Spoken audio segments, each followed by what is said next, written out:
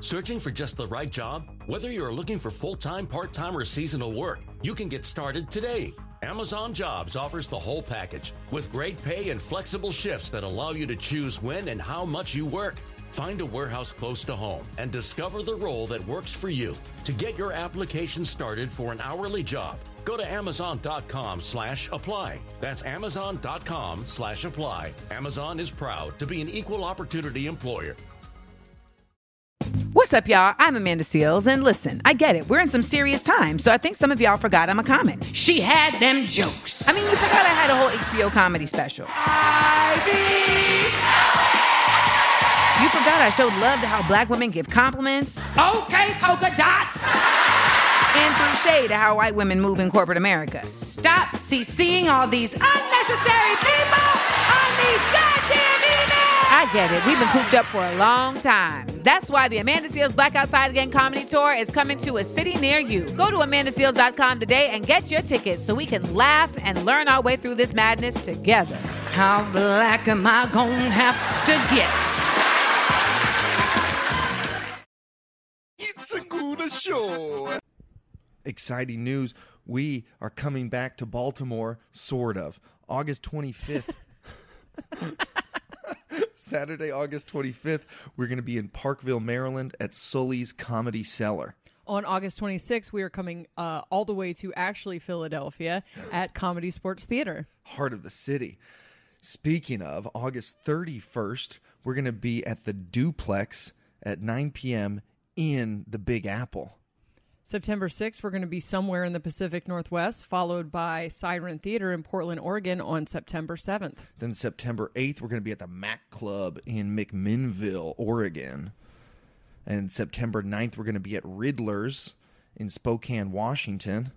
On September 10th, we are in Pullman, Washington at Etsy Bravo. And September 11th, we are at the Pentagon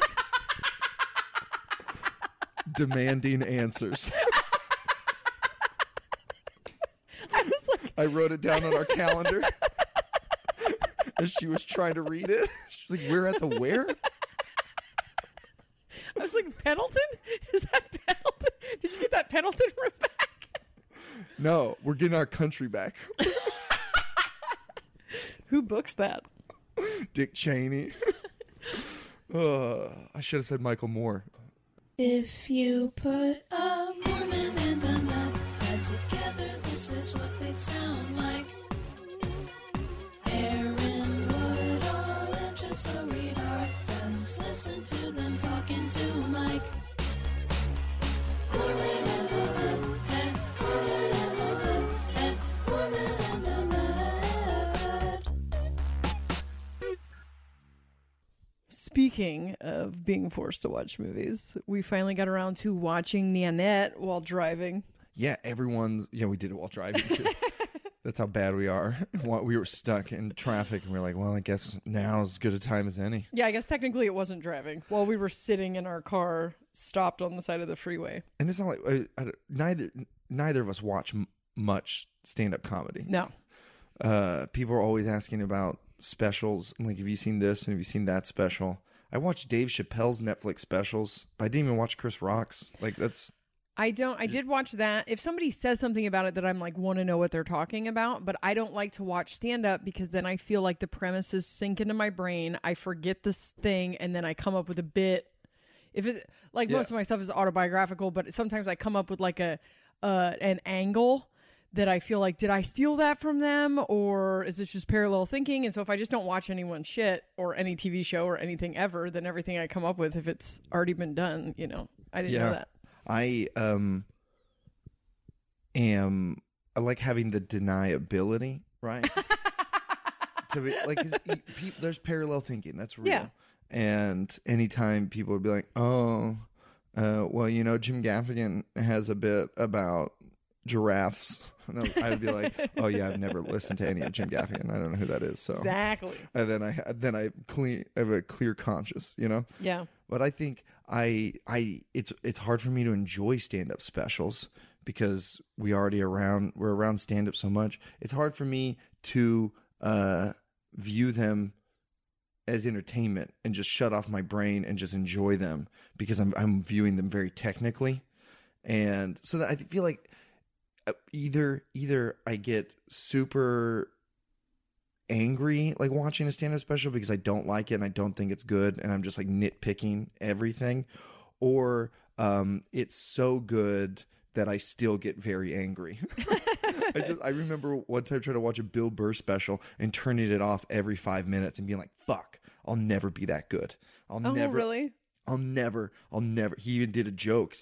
He did a joke that I was already doing 1,000,000 times better than I could have ever dreamed of. Like, he showed me where that premise was supposed to go. And I was like, fuck, God, I'm the worst comedian. I'm fuck. Shit. And I end up mad every time. There are comedians that make me think, why am I doing this? Yeah. Like, what am I doing here? I'm not even on this level. I think if they suck, I don't know. I don't watch enough of them, but then sometimes people won't shut up or stop posting, and then I feel like in order to understand what everyone's talking about, I have to watch it. And I felt like I had to watch Nanette because I needed to understand how a stand-up special could be such an affront to stand-up comedy. I mean, I was like, it sounded like I expected not to like it. Just based on the people that you know, some of the stuff that I heard, I thought, okay, I like this. I like this push towards more authentic whatever and storytelling and bringing like your personal truth and your trauma into comedy. Obviously, that's something I resonate with. But she was almost directly quoted several times as saying, comedy needs to be this, and you need to stop doing this, and you need to stop doing that. And so I really expected a lot of you statements, and it's so funny to watch it and then see what a projection everyone else their reaction. So yeah, we watched a month or two of people's reactions to Nanette. Like in the beginning, it was quiet. It was a few people praising the hell out of it, right? And then those people grew, and then there was backlash. And the backlash was like, well, it's not stand-up comedy. And, well, she says stand-up comedy is dead. Then there was articles as like the headlines were stand-up comedy is dead and this is why it needs to die. And then there was like backlash to those articles. And like, I feel like that's where you and me saw most of our, like, that's when it started to become really big. Yeah. And it just seemed like everyone was responding to Hannah Gadsby. That was like, fuck you, it's not dead. But really, they were just like responding to like a New York Times editorial that was like speaking on behalf of Hannah. Like as someone who enjoyed Nanette, she then wrote this article, right? But instead, like, so when we actually watched and listened to the words that Hannah Gadsby actually said, there was like nothing there to be offended by. Nothing. She didn't say anything about stand-up comedy being dead. She just said she is done with stand-up comedy. She personally is done with it. And I heard her saying, okay, so spoiler alert, obviously, for the rest of this, if you haven't watched Nanette, we're gonna break down some stuff in it. And you probably should. Yeah, you should go watch it and come back. Pull it out. My mom was like, oh, I watched that. I didn't like it.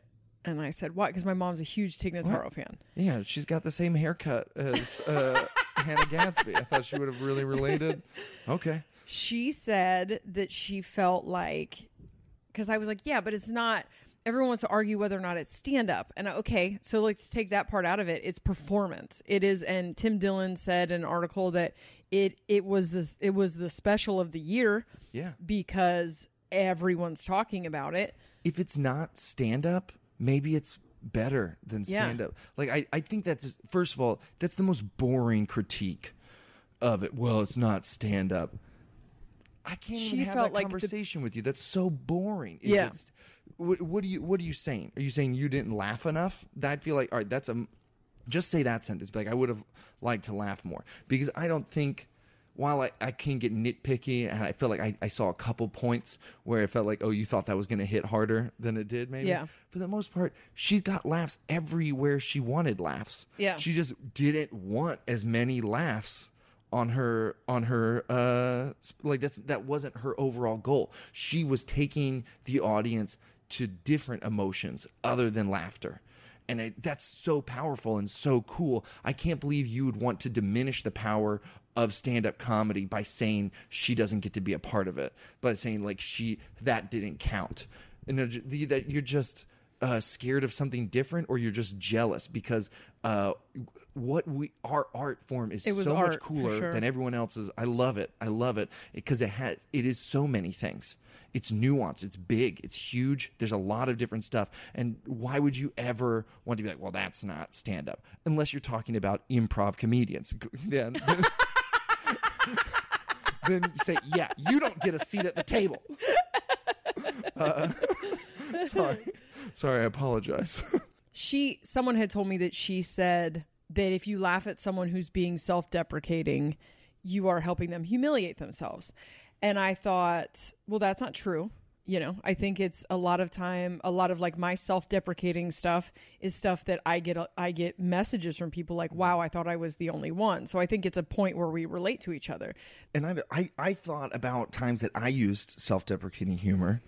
I'm not trying to say being a straight white male is the same as a lesbian in Tasmania, but I am Mormon. Right. You know, I was really Mormon for most of my career. Like, this whole ex-Mormon thing has just been a recent development.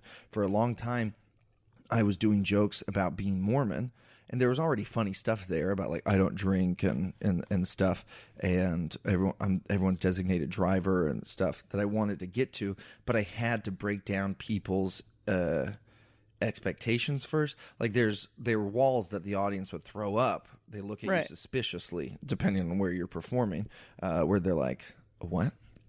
This guy's a Mormon? Like, they have shit to say. Yeah. And so, like, I wanted to say all the shit in their head first before Right. they thought it, you know?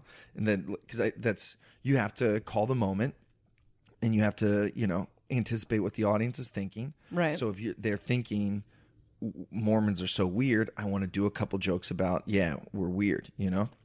And that's, I think that's what, like, Hannah is talking about, right? And I imagine how much worse that would be in her position, or a person of color's position, and, like, how many venues you would have to, like, watch yourself at and stuff. Yeah.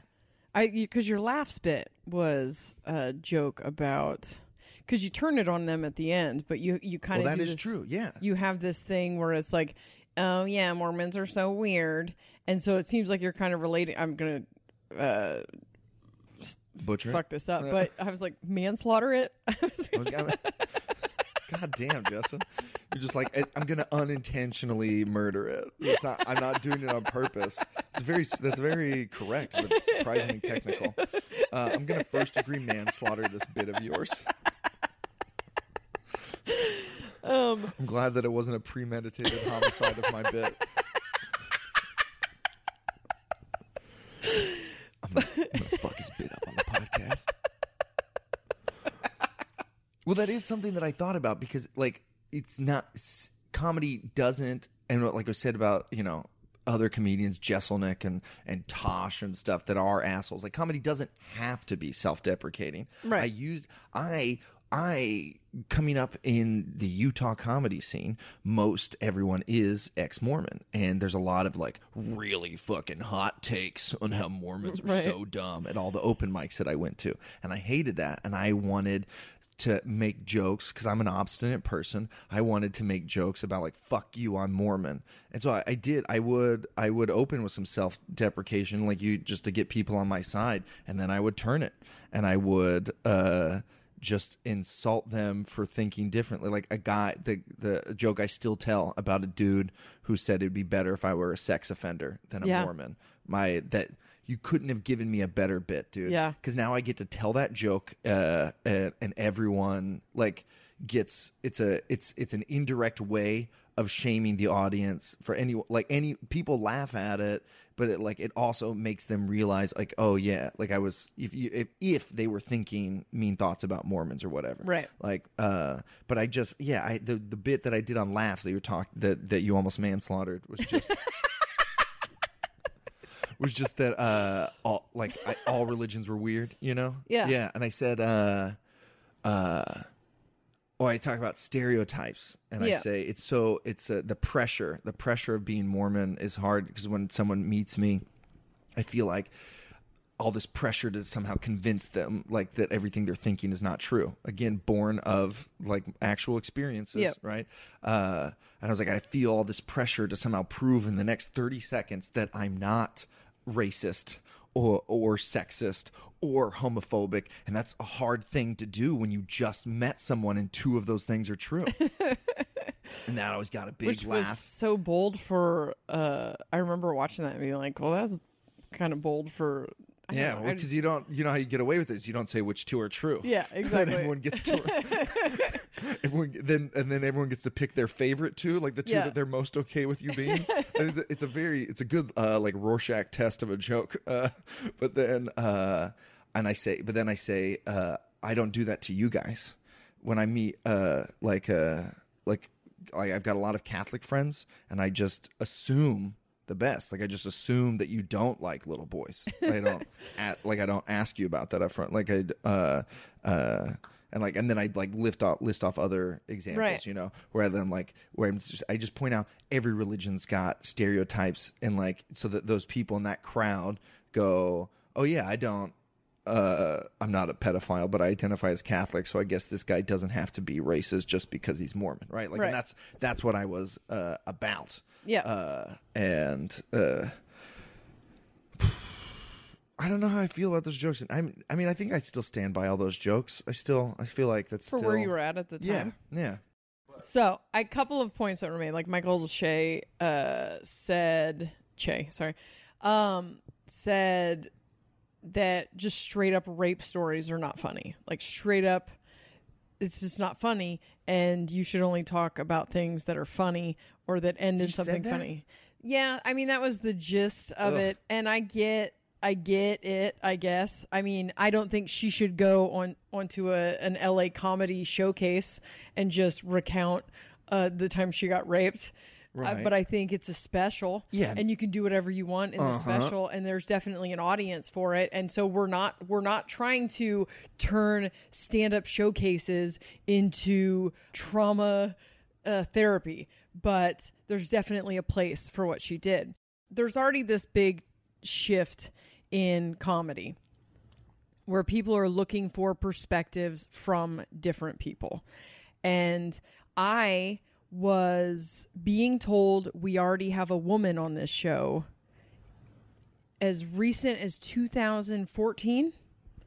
2000, definitely in 2010, like all the time. And then it turned into, hey, I need a woman for this show. And now I'm finally on shows where we're starting to see, 30% women. There are some shows that are all women, and they're so good. And so people of color and different perspectives. And then I have these conversations sometimes because somehow I don't seem as feminist as I am or something. I don't know. But where it's like, all anybody wants to hear, the white dudes, all anybody wants to hear now is like gay people and trans people. I could tell you were a white dude by the voice. It was a spot on impression. And it's this. Yeah, this scene. Someone said to us just recently when we were in their town, like, yeah, this scene is just about like being a girl or being trans. That's it. And we're like, okay, man. Anyway, so It's how'd your about- first open mic go? I crushed it, dude. I crushed it. About perspective. I've done shows. I've closed out showcases where it was all just white dudes and then me, and I murder because you just have 6 white dudes that get up, and this isn't every white dude, but this is a lot of them. It's very Tinder, smoking pot, living in my parents' basement, masturbation. All the same inflection, all the same tempo. They stand the same. They're dressed the same. Like it's a very Stepford. There's a shit ton, and so those guys feel like things are being taken from them. Yeah, and they are so annoying. Like it's just when people say like, "Oh yeah, well it's just it's easier to be a woman right now" or something. It's not, but I know what they mean, right? It's a people good time to be a woman in comedy. It's better. Finally. It's better. Yeah. It's just like, I don't know. When these guys have this take that this business cares about other things than just strictly comedic talent. You're like, ooh, wow. Shocking revelation. The show business, you say. Cares about what now? Celebrities making, selling tickets. Like, yeah, this business has always been about more than just straight up comedic talent. Right. People are the industry will look to fill demands. Right now, in general, people are tired of straight white men.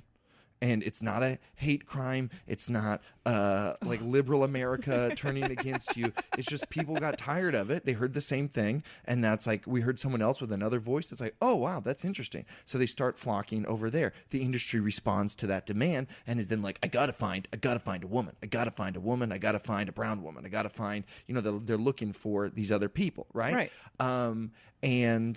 So yeah, then it becomes easier for you to get like discovered or whatever if you fit into that mold. But it's just like, you didn't complain about it when you were the mold that Yes. That everyone was looking for Right. forever. Just gotta find a 20-year-old man. I gotta find Yep.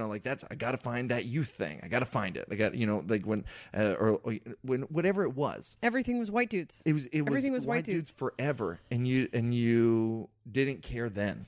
You weren't outraged at how I feel like people that are bitter will find something like, it's just like, oh, because he's got so many fucking Twitter followers, and you're Here's like, my well, thing. yeah. Yeah. It does suck that guy's not funny, that he just has this show because he's got a huge social media following. But like that's always happened and will continue to happen. My thing is like, if you're a straight white man, no one is going to keep anything from you that you deserve. The only thing that's happening right now is you're not getting things that you haven't yet earned. Boom. At Lucky California, we understand that some days feel like a race, and grocery carts don't make the best race cars. That's why we offer home delivery powered by Instacart. It's fast, race car fast. You can get groceries delivered in as fast as 1 hour. That means all the groceries you love us for, like fresh produce, fresh baked bakery items, quality meat and seafood, and more. Get delivered right to your door. Place your order at shop.luckysupermarkets.com. Lucky California, the golden state of eating. You haven't gotten no one's giving you a handout anymore, and you're just working for it. Like women aren't like holding a door shut and keeping straight white men from coming into comedy clubs. Don't let them in. You can't, if you are funny. Yes. You will have a special. No one is stopping John Mulaney from making specials. He's going to crank one out every single year, and no one's going to be like, enough of this heterosexual pale boy. We don't like him anymore. He's undeniably funny. Yes. He has worked his whole career to build a giant fan base. He can do whatever he wants to do. So why don't you do it? Maybe spend the time that you're spending complaining about how things are being taken away from you and write some fucking jokes. Yeah. Write some original shit instead. Anything where people spend time complaining, I always just think, man, imagine if you had spent that energy working.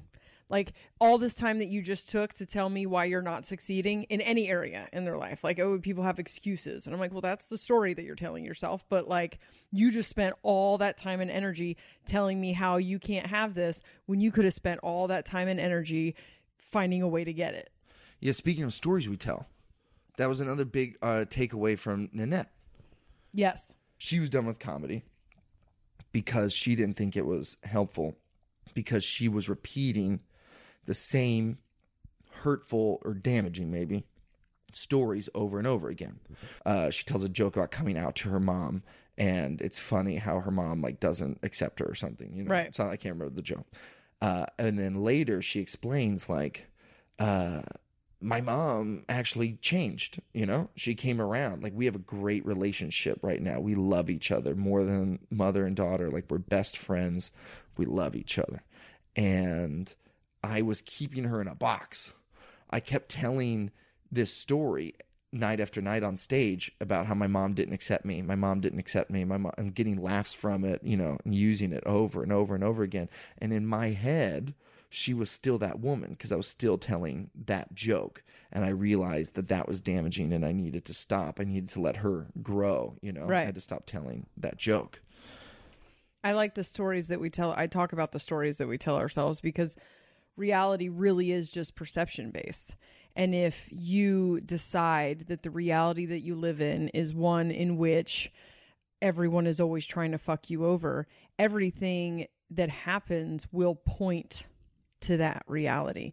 If I can't get a break is the narrative that you are telling yourself, then everything will point to that. Things that like someone from the outside perspective would be like, no, that was an opportunity that nobody else got. And, I always just believe I'm winning. I believe I'm winning. When things go bad, I'm like, well, this must be in my best interest somehow. The Jessa Reed guide The to always Jessa winning. Reed guide to always winning. When everything when someone burglarized my house earlier in the month, someone came into my house when I was home in the back of the apartment. They took my purse off the counter. They went downstairs and stole my car. I woke up in the morning just trying to find like denture glue, and then I didn't have a car. And I That sounds like such a good tweaker joke. Yeah. You ever been trying to find your denture glue and you found out somebody you got stole robbed your again? car, and it was like, I remember something like this my house getting broken into when I was young. And I remember after that feeling so unsafe and like the walls closing in and they could be back any minute or whatever.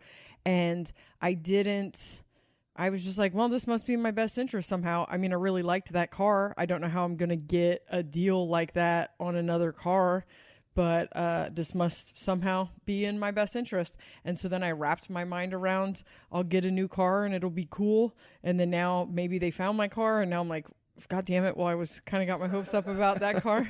But I just no part of me ever at any point was like, I can't get a break. This has been horrible. Because I just don't think that way. I don't see things that way. I do occasionally get like maybe about a one person, and I'll be like, this person is trying to, and then everything they say will like fill into that line thing. up with that narrative that you've already written. Right. Yeah. And then everything, but you can put anything in any context. And so if you're looking at your entire life in the context that you can't catch a break, that the universe is against you, that people are against you, the same shit happens to everyone. I do think that if you spend an exorbitant amount of time obsessing over the bad things, you'll get more bad things.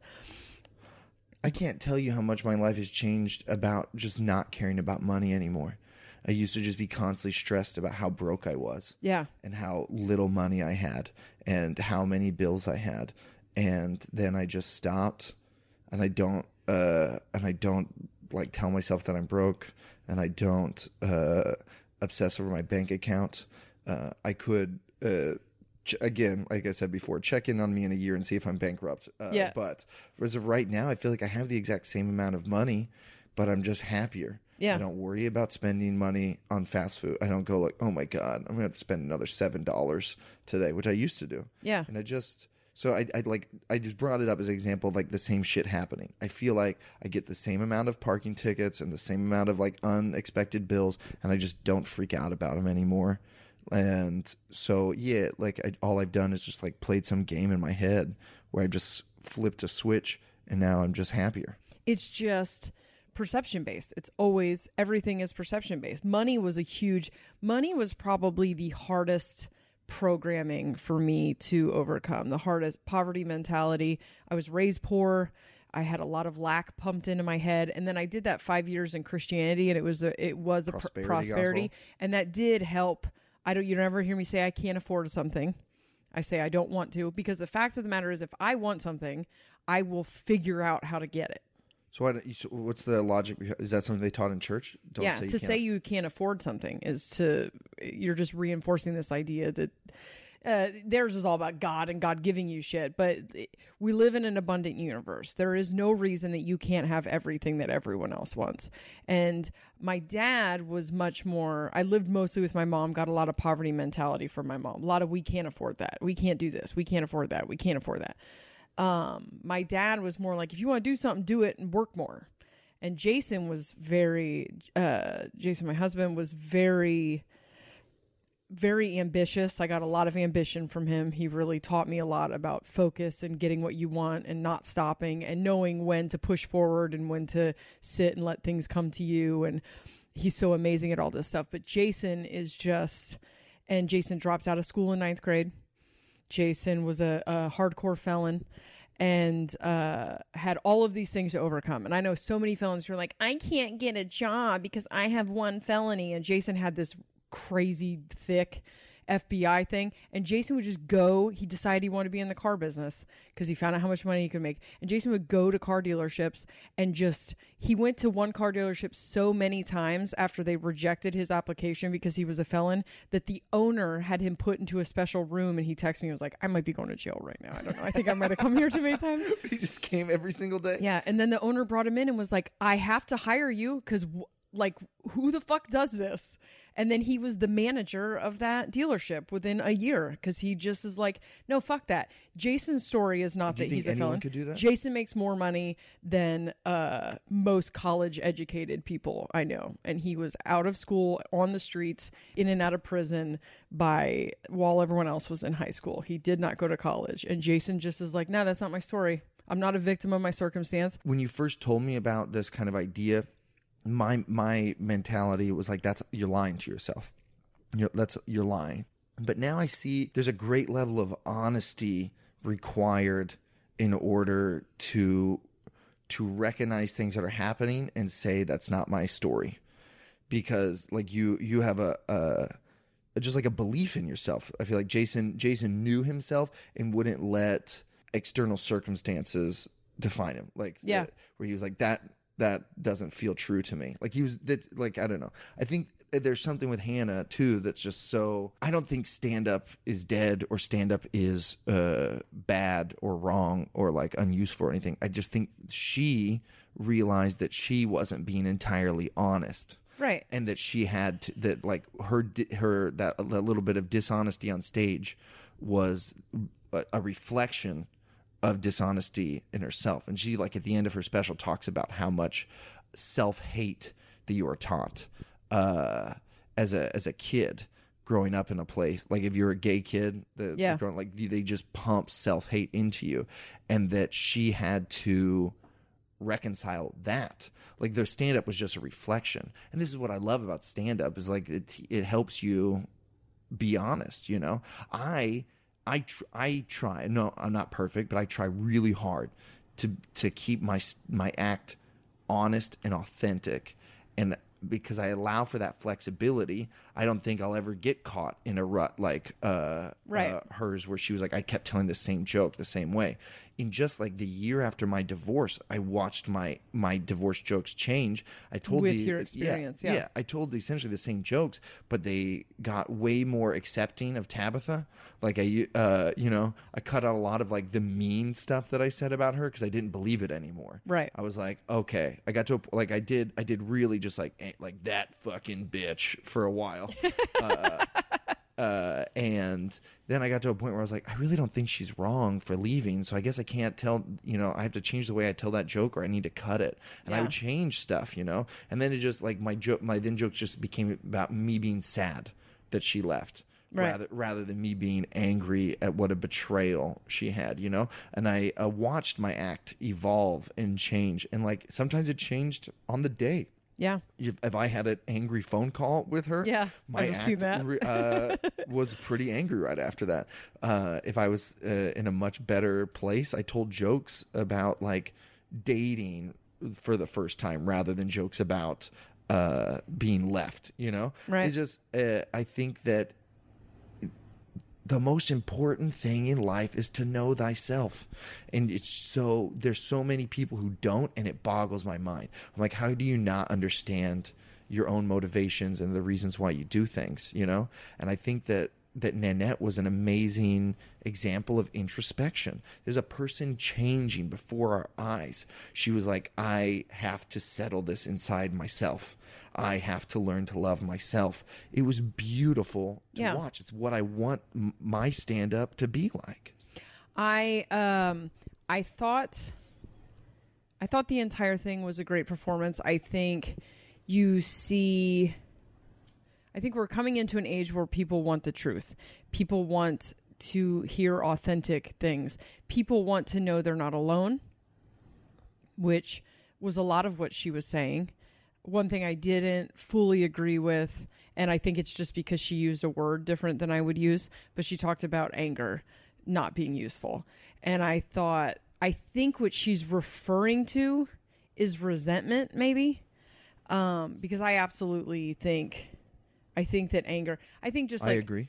I think harbored anger, I think anger as an emotion to come in and clear things.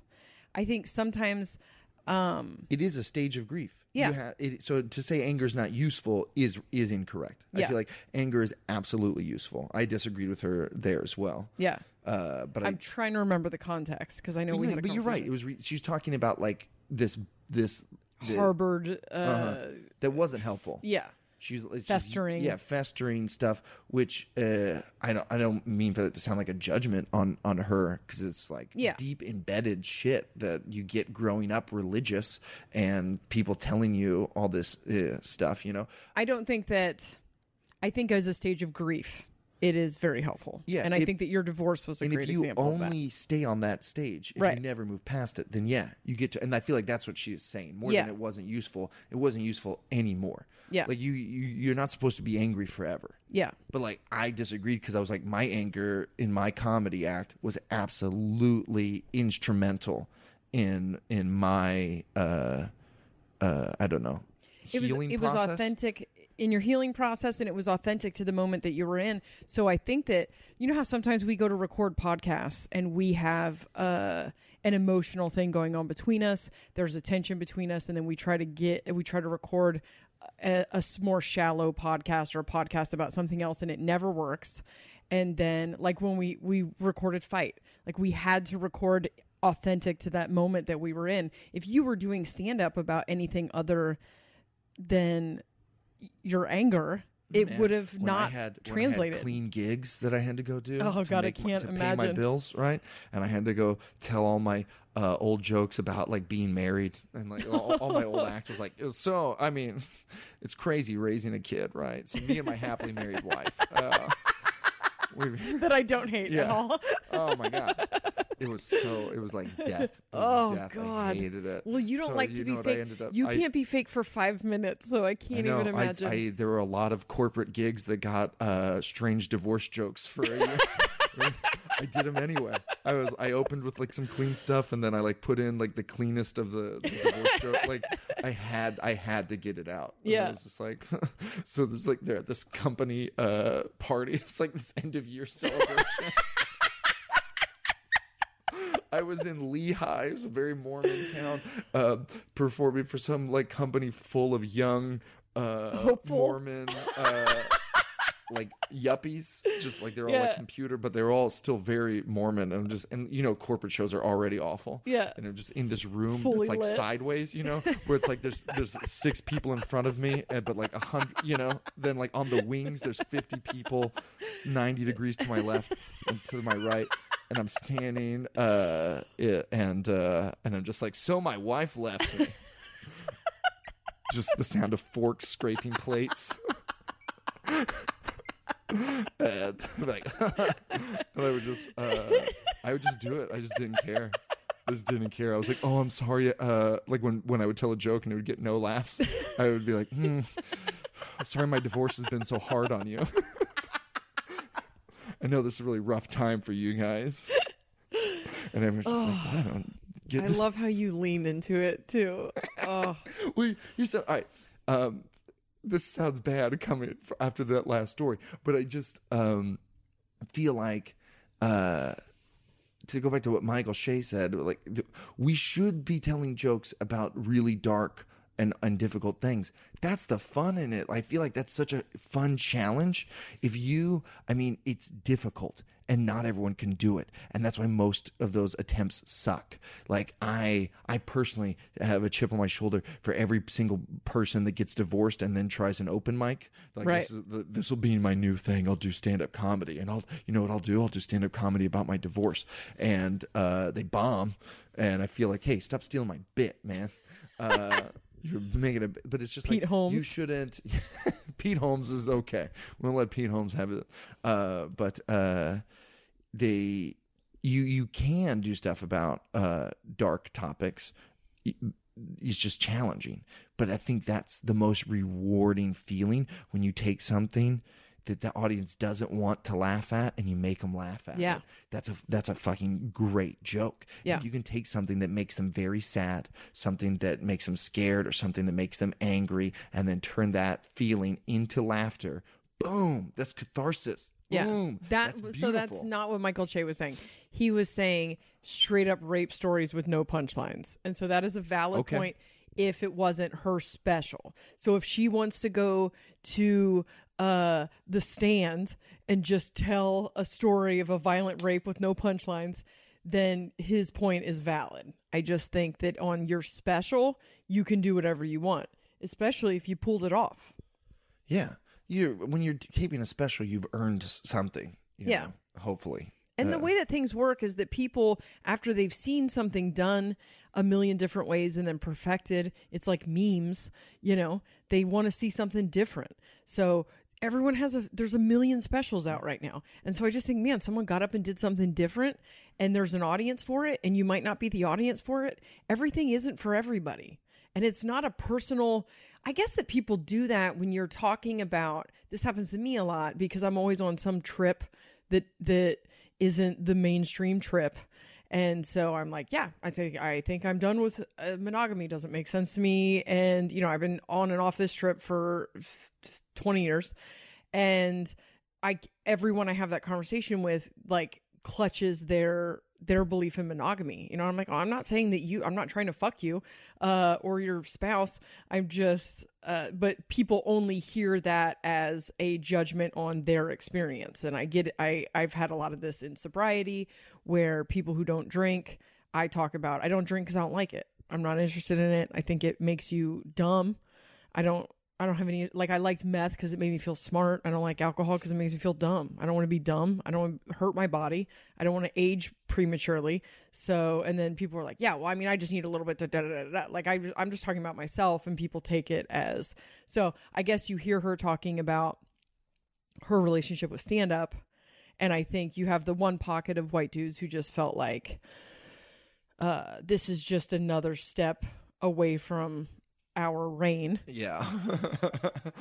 And Another then brick in the wall. yeah, and then there's just a lot of people heard her say a lot of you statements. There was like once where I heard where she made a general blanket statement, but everything was about her, and it really just seemed like it was the thread, the narrative for the special. Mm-hmm. She said something about She shame. makes a blanket statement. You don't have to. I feel like she probably did. Yeah. And you and I listened to it, and we were just like, well, I guess that's kind of true. Yeah. And we accepted it for the instances in which it was true, and we didn't let it bother us. I don't care what other people think I should do. The whole world is filled with people telling me I should do shit, and it just is. I'm like, yeah, I don't care how you all did it. I don't want what you all got. So whatever. And I don't know why it was such an affront to so many people. I just think everything's not for everybody. Why can't you just watch something and be like, nah, not my cup of tea, or appreciate it for what it is and move the fuck on without thinking that it's coming for you? Yeah, well, when you get to a point too where everyone has an opinion on it, you feel like I need to submit my opinion.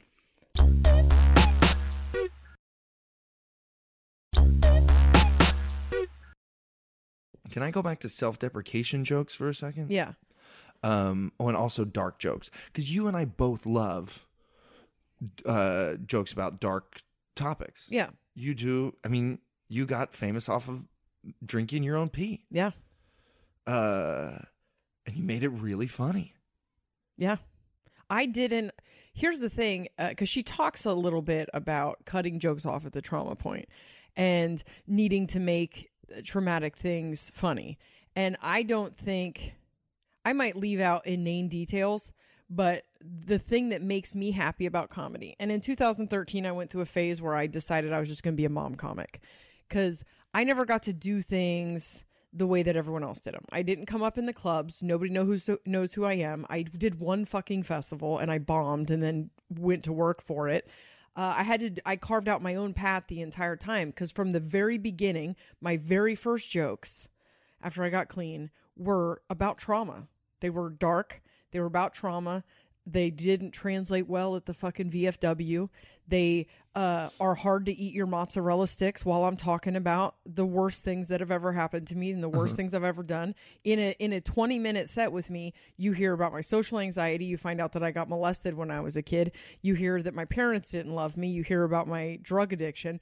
And a rape fetish. And a rape fetish. And it's a lot. And it's funny. There's punchlines, but I want to talk about that stuff. That's how I am. That's how I am in conversations. I think that's one of my favorite things about you is because we could just instantly talk like that. I don't want to talk about, I don't have a ton of shallow observations about whatever. And I just feel like everyone, everything else has been done. All I can talk about is myself. That's the only original content I can really produce. And myself has been having a lot of dark experiences, and that's what makes me laugh.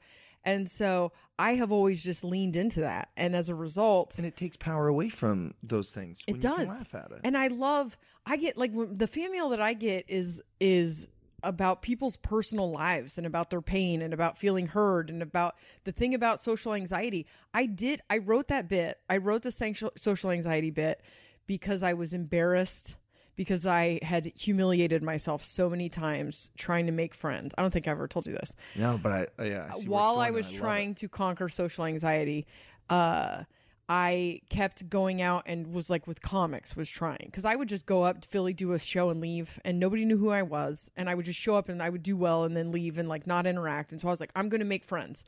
And I went up one time to make friends, and this asshole comedian humiliated me. And then I left for years, and then I came back and was like, I have to fix this. His name. Tom Cassidy. Tom Cassidy. Put his hand in my face and told me to get away.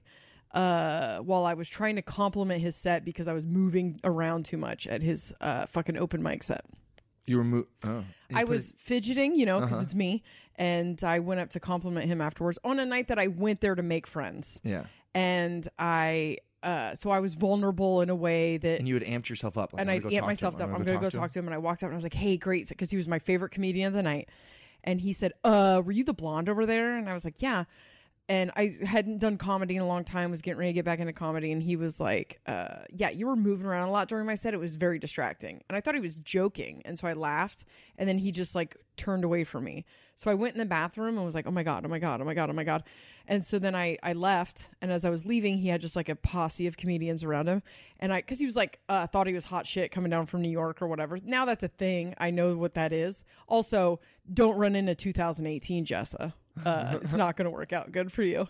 But 2012 Jessa, who just went up there to make friends. Plus I was from Portland. Like you walk in and nobody recognizes you. They come up and introduce themselves. Like that's the comedy scenes that I was familiar with. So then I walked up to apologize. Also very difficult. I had to cut through a group of people. So I felt like everyone was looking at me like this is all this is really hard with social anxiety. And I tried to apologize and tell him that I was a professional comedian. And then I came up here to make friends, and I really liked his set. And everything I said, he was like, no, don't worry about it. Don't worry about it. Okay, bye-bye, and put his hand in my face. And if he had been... In front of everyone? In front of everyone. And I walked away and cried. And I didn't go back up to Philly for years. And I just can't wait. I can't wait to run into that. Can't wait for Sunday, August 26th at the Comedy Sports Theater. She makes a triumphant return. No, he's in New York. He's in New York. Well, I'm just saying you're going back to Philly. Yeah, I am going back to Philly. So now I'm part of the Don't Philly. Don't fuck comedy up the scene. show plug. So anyway, I didn't go back up to Philly for a couple years. And then when I started going back up to Philly, I would just go up and do shows and leave. And not because of that experience, just because of social anxiety. So the year that I decided to try to conquer social anxiety, I just kept humiliating myself. One night I tried to hang out with a bunch of comics. This actually started that joke. And they said, where do your kids go to school? And I was like, I actually homeschool. And then I just went on this giant, like, That was the one question they asked. Where do your kids go to school? Are your kids in school? Something like that. Just trying to make small talk. And then I was like, I actually find that most adults find happiness elusive and that blah, blah, blah, blah. And I went off for 15 minutes because I feel like if I stop talking, we're going to have an awkward silence. And I told all these things about how difficult it was for me being in school and how I dropped out of school, but then I got my GED really fast because I was intelligent, but I didn't know I was intelligent because it's a cookie cutter education system and stuff. And then I was just like, stop, just stop. And I couldn't stop. And then I just turned around and walked away.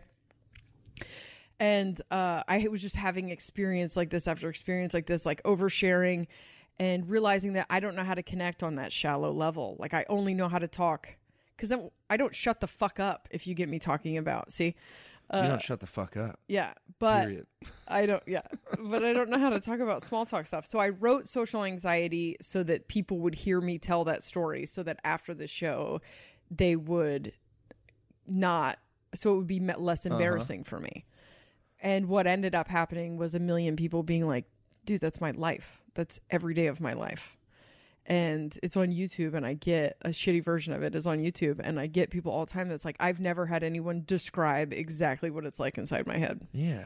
And that's what I love about dark comedy. I would agree. I would agree. I think that it's I wrote lots of jokes because that was something I felt guilty about or embarrassed about. Yes. And I wanted to take responsibility for like feelings I was like for divorce stuff, right? I would be embarrassed by some of the like the evil, mean thoughts that I had about Tabitha. So I would write a joke that like lampooned those thoughts, that like pointed out how ridiculous I was being or something. I wrote jokes about like admitting about how much I wanted to still have sex with her, and it's my favorite. It's my favorite joke because people would not laugh. I was like, I was just telling people because I like this joke a lot because people would just be like, man, she's such a bitch. And I would say, I don't think that that's true. I also just don't think it's helpful. Like, what do you, that, like, I know, I don't know. Like, what do you mean? Just imagine if you got shot. Like, imagine if like a guy came up to you and shot you in the stomach, and then you woke up in the hospital and this doctor was like, hey, man, good news is the guy who shot you is a dick. That guy is a dick. And none of us like him. We're all on your side. No one likes him. You'd be like, okay, thank you for the support. This is not doing a lot for the blood that's pouring out of my abdomen right now. Or the fact that I still really want to fuck him. And then I would act out crying on stage, but it was like never an act. I would always just like this is where I would lose everyone. But it was my favorite part because it was such a release on stage, and I would just cry on stage. I'd be like, oh, I really want to fuck him. He had perfect boobs, and I miss him so much. I know he shot me, but I miss him. Just one more time. And I would just keep going until everyone, like, all the laughter had died, and then I would like look up at them with this like big giant grin on my face, like, because like I wanted to remind them, like I as much as I like taking stuff that was sad and making it funny, there was that angry part in me that wanted to constantly remind people that it is still painful for me. That it is. Wow, and that's what she did. And it is, yeah. And I don't think that there's anything wrong with that in stand-up. I think that it's difficult to do, and I would agree with Michael Shea that you're like, it's not stand-up if you're just going to straight up tell a 30-minute story about your rape and no one laughs. Like, but I think that there's plenty of room in stand-up to have those little dark moments, to remind people that it's not just funny. And that's what that New York Times article or New Yorker or whatever it was, that article that was like, in this Donald Trump world, we don't need comedy anymore because it's a lie. Like to act like we can just laugh about this stuff and that it'll go away. Oh yeah. know? And I'm like, sure, that's true. Like, we need more seriousness and more action, but like, I feel like there is still room to accomplish that. I think, like, obviously we should also, have protests and like forcefully overthrow ICE, but like, you can also still have comedians who joke about these topics. Yeah. But I think I am very interested in what Hannah did, in that, like, in the midst of jokes, remind people that, like, that it's real, you know? Like, she made us cry. We haven't talked about that part, but if someone makes you laugh and cry in the same 60 minutes just by There's talking, value there. that's Yes. masterful. She's powerful. She's very, very good. I thought that it was interesting that she didn't feel obligated to end on a laugh. I want to talk about the shame thing that she said. Do you remember Dude, the quote? Yeah, but I want to come back to not ending on a laugh, because that's a big thing for me. Yeah. Can we do that now? Or Do you want to do that now? Okay. That's an idea that I had played around with in my head for a long time. When I was doing all these shitty road gigs, I would be super happy on stage and everyone would have a good time, and I enjoyed myself on stage, and then I would get off of it and feel shitty again, and then shake everyone's hands and pretend to be like, and then I'd go back to my hotel room and stay up all night because I was so depressed. And I kept thinking about that crowd left and had on such a good note, and I would love for them to know how I feel after a show.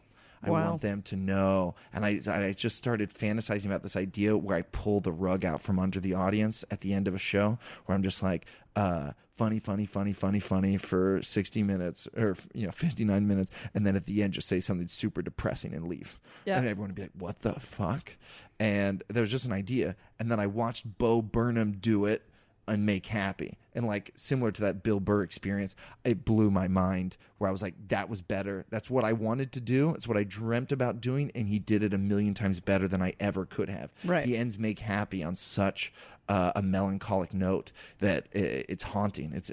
I loved it. I had to watch it a second time, and Hannah Gadsby did this. I mean, Bo is couched in funnier stuff. Yeah. And Hannah's is like the end part that everyone then like called a TED Talk or some shit. But like, it left you thinking. Yeah. I think for a special, it's amazing. I think if you end a road gig on a dark note, you're not doing your job. And I think that these are the things that people are trying to compare. So if I'm going to make a special, it's going to be art, and it's going to be it's not going to be safe. I don't have any interest in that. And it's going to be, I want to take you on a journey. I want to take you on an emotional. So I think a lot of her stuff just resonated because that's how I see comedy. And as a result, I am not universally palatable. You can't just stick me in any. I do have an hour of mom jokes that I pull from to do whatever road gigs. But if you come to a show to see me, I would rather do things that take you on more of an emotional journey. But I want to talk about the shame thing, because Go for it. So she says, when you soak a child in shame, they cannot develop the neurological pathways. Oh, I thought I had it and I didn't. So I'm going to paraphrase it. But she's talking about self-worth. And she was saying that when you soak a child in shame, they cannot develop the self-worth. Their brain doesn't function in that way. And she was talking about how, although she was gay, she was raised in an environment where that was wrong, that was innately evil, that was whatever. So even though she was gay, she was homophobic.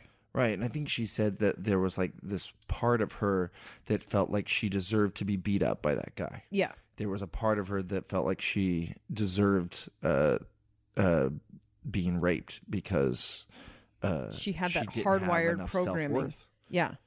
And I thought, I couldn't help but think about indoctrinated children. I couldn't help but think about how deep the programming is and how much that affects your stories. And we've talked so much on this podcast about how fascinating it is that you don't know that you're hot, that you don't know that you're as great as you are and how you're just like starting to figure that out, because all that embedded programming as a child, you were just soaked in shame. You were just told that all of these very natural, normal things about you were wrong, were innately wrong, were innately a disappointment to God, yeah. an offense to God. And so that affects the story that you tell yourself about yourself. It makes it difficult for you to just run a program of self-worth.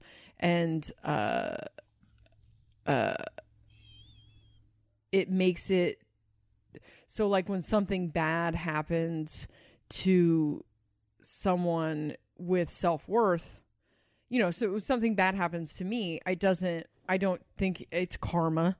I don't think there's a conspiracy against me. I don't think I deserve it. Like, that doesn't resonate. When people treat me like shit, it almost doesn't happen, because I reject it immediately, because it doesn't resonate. If you don't if you think you're going to treat me like shit, it's not going to work, because that doesn't resonate. I don't believe I deserve to be treated like that. So I don't let people treat me like shit. Like, I don't get into relationships with dudes who treat me like shit since I was very young.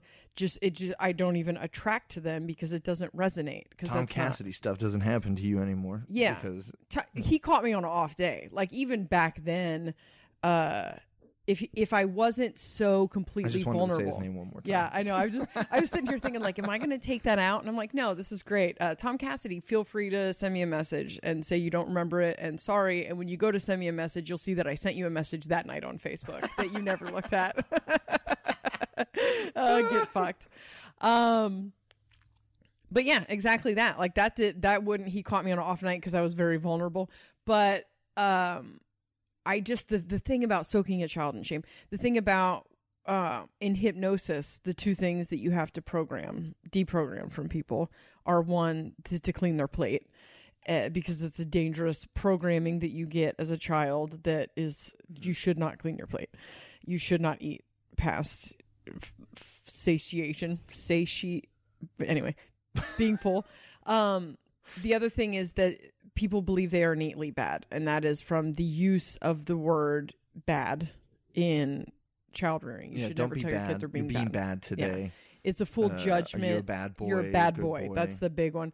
So when you're talking to them about their behavior, you have to be specific to the behavior and not make full sweeping character judgments, because they are under the age of 7 being programmed, and their perception of who they are as a person is being programmed right then. And all that shit that we watched, did we talk about this on a different episode about Christianity and how this constant pumping message that you are not worthy of God's love, you are not. That's going to be next week's episode. Yeah, that's in the on Transformed that. Wife episode. We get there. I had some realizations about how much religion damaged my self-esteem in ways I didn't realize. Because the story, and stories are incredibly important in religion. It's all about, telling, and the story we tell is that we are worthless creatures in need of saving who don't deserve to be saved, and that's what even makes on your Jesus, best day. Yep, that's what makes Jesus so great.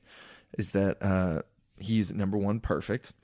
Number 2, loves us, even though we do not deserve his love. That is, that's a common thread in Christian religions. I don't know about other ones, but in Christian religions, we talk a lot about, there's lots of verses, lots of scriptures about our worth. And while there are things like the worth of souls is great in the sight of the Lord and stuff like that, that's a Mormon verse. There's a lot of stuff too about how damned we are. Yeah. And our natural man is an enemy to God and stuff like that, Yeah. That definitely affects your self-esteem. It's exactly going to affect everything in your life. I think that was a good episode. It was. Yeah. Oh, man. All right, guys, before we leave, just real fast, tell you once again where we're going to be coming up. We've got tickets available for sale on our website right now, and you can see on our Facebook the different events. You can get tickets there, but yeah, you can find our calendar on Facebook or on our website. But just know that on Saturday, August 25th, we're going to be in Parkville, Maryland, Sully's Comedy Center. August 26th, Philadelphia Comedy Sports Theater. August 31st, New York, New York. Hit us up, Tom Cassidy. You can apologize in person. We're gonna be at the Do. Is he like a big deal still? Is he still? He never was a big deal. It was an open mic. He was a big deal at the open mic. But he's like still out there I'm doing sure comedy he's fine. somewhere. Look, I'm open to the idea that it was an off night and he was had social night. I don't know. I've tried. I don't like to hold grudges, and this is like the one grudge that I have. I love holding grudges. I love it. But I would totally accept an apology. I would bet you anything he does not remember the interaction. Anyway, then September, we're going to go to the West Coast, coast to coast. September 7th, we're in Portland at the Siren Theater. You can get those tickets on our website right now. September 8th, we're in McMinnville, Oregon. We go from there to Spokane, Washington on the 9th. Those tickets Pullman, are Washington on the 10th. I'm so excited to go back to Pullman. That was I the know. place that they You were, treated like, me. high off of they that treated me show. like I was Dave Chappelle in Pullman, Washington. I love those kind of places. They all were like, come back to our dorm rooms and do cocaine with us. I said, okay. But yeah, Etsy Bravo in Pullman. It's gonna be fantastic. Riddler's is the bar in Spokane, and those tickets are on our website. And then September 11th. I don't know. We might actually do a show on September 11th. We just don't have the details yet. Somewhere Pacific Northwest. Somewhere around there. I'm not flying to New York. Where is the? Yeah, you're gonna fly to New York on September 11th. Don't ever book that ticket. That's Isn't that where the Pentagon is? What? What? What?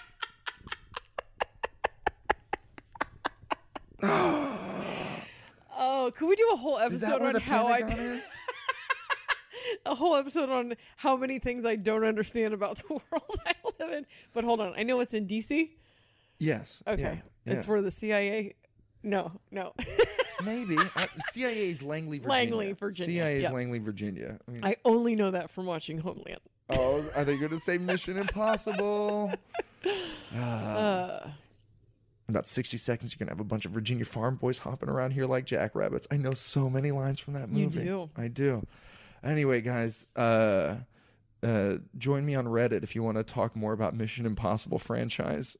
Join films. Mormon and the Meth Head on Reddit and come to our Facebook group and follow us on Instagram, please. And tune in next week on Mormon and the Meth Head. Bye. If you put a Mormon and a meth head together, this is what they sound like.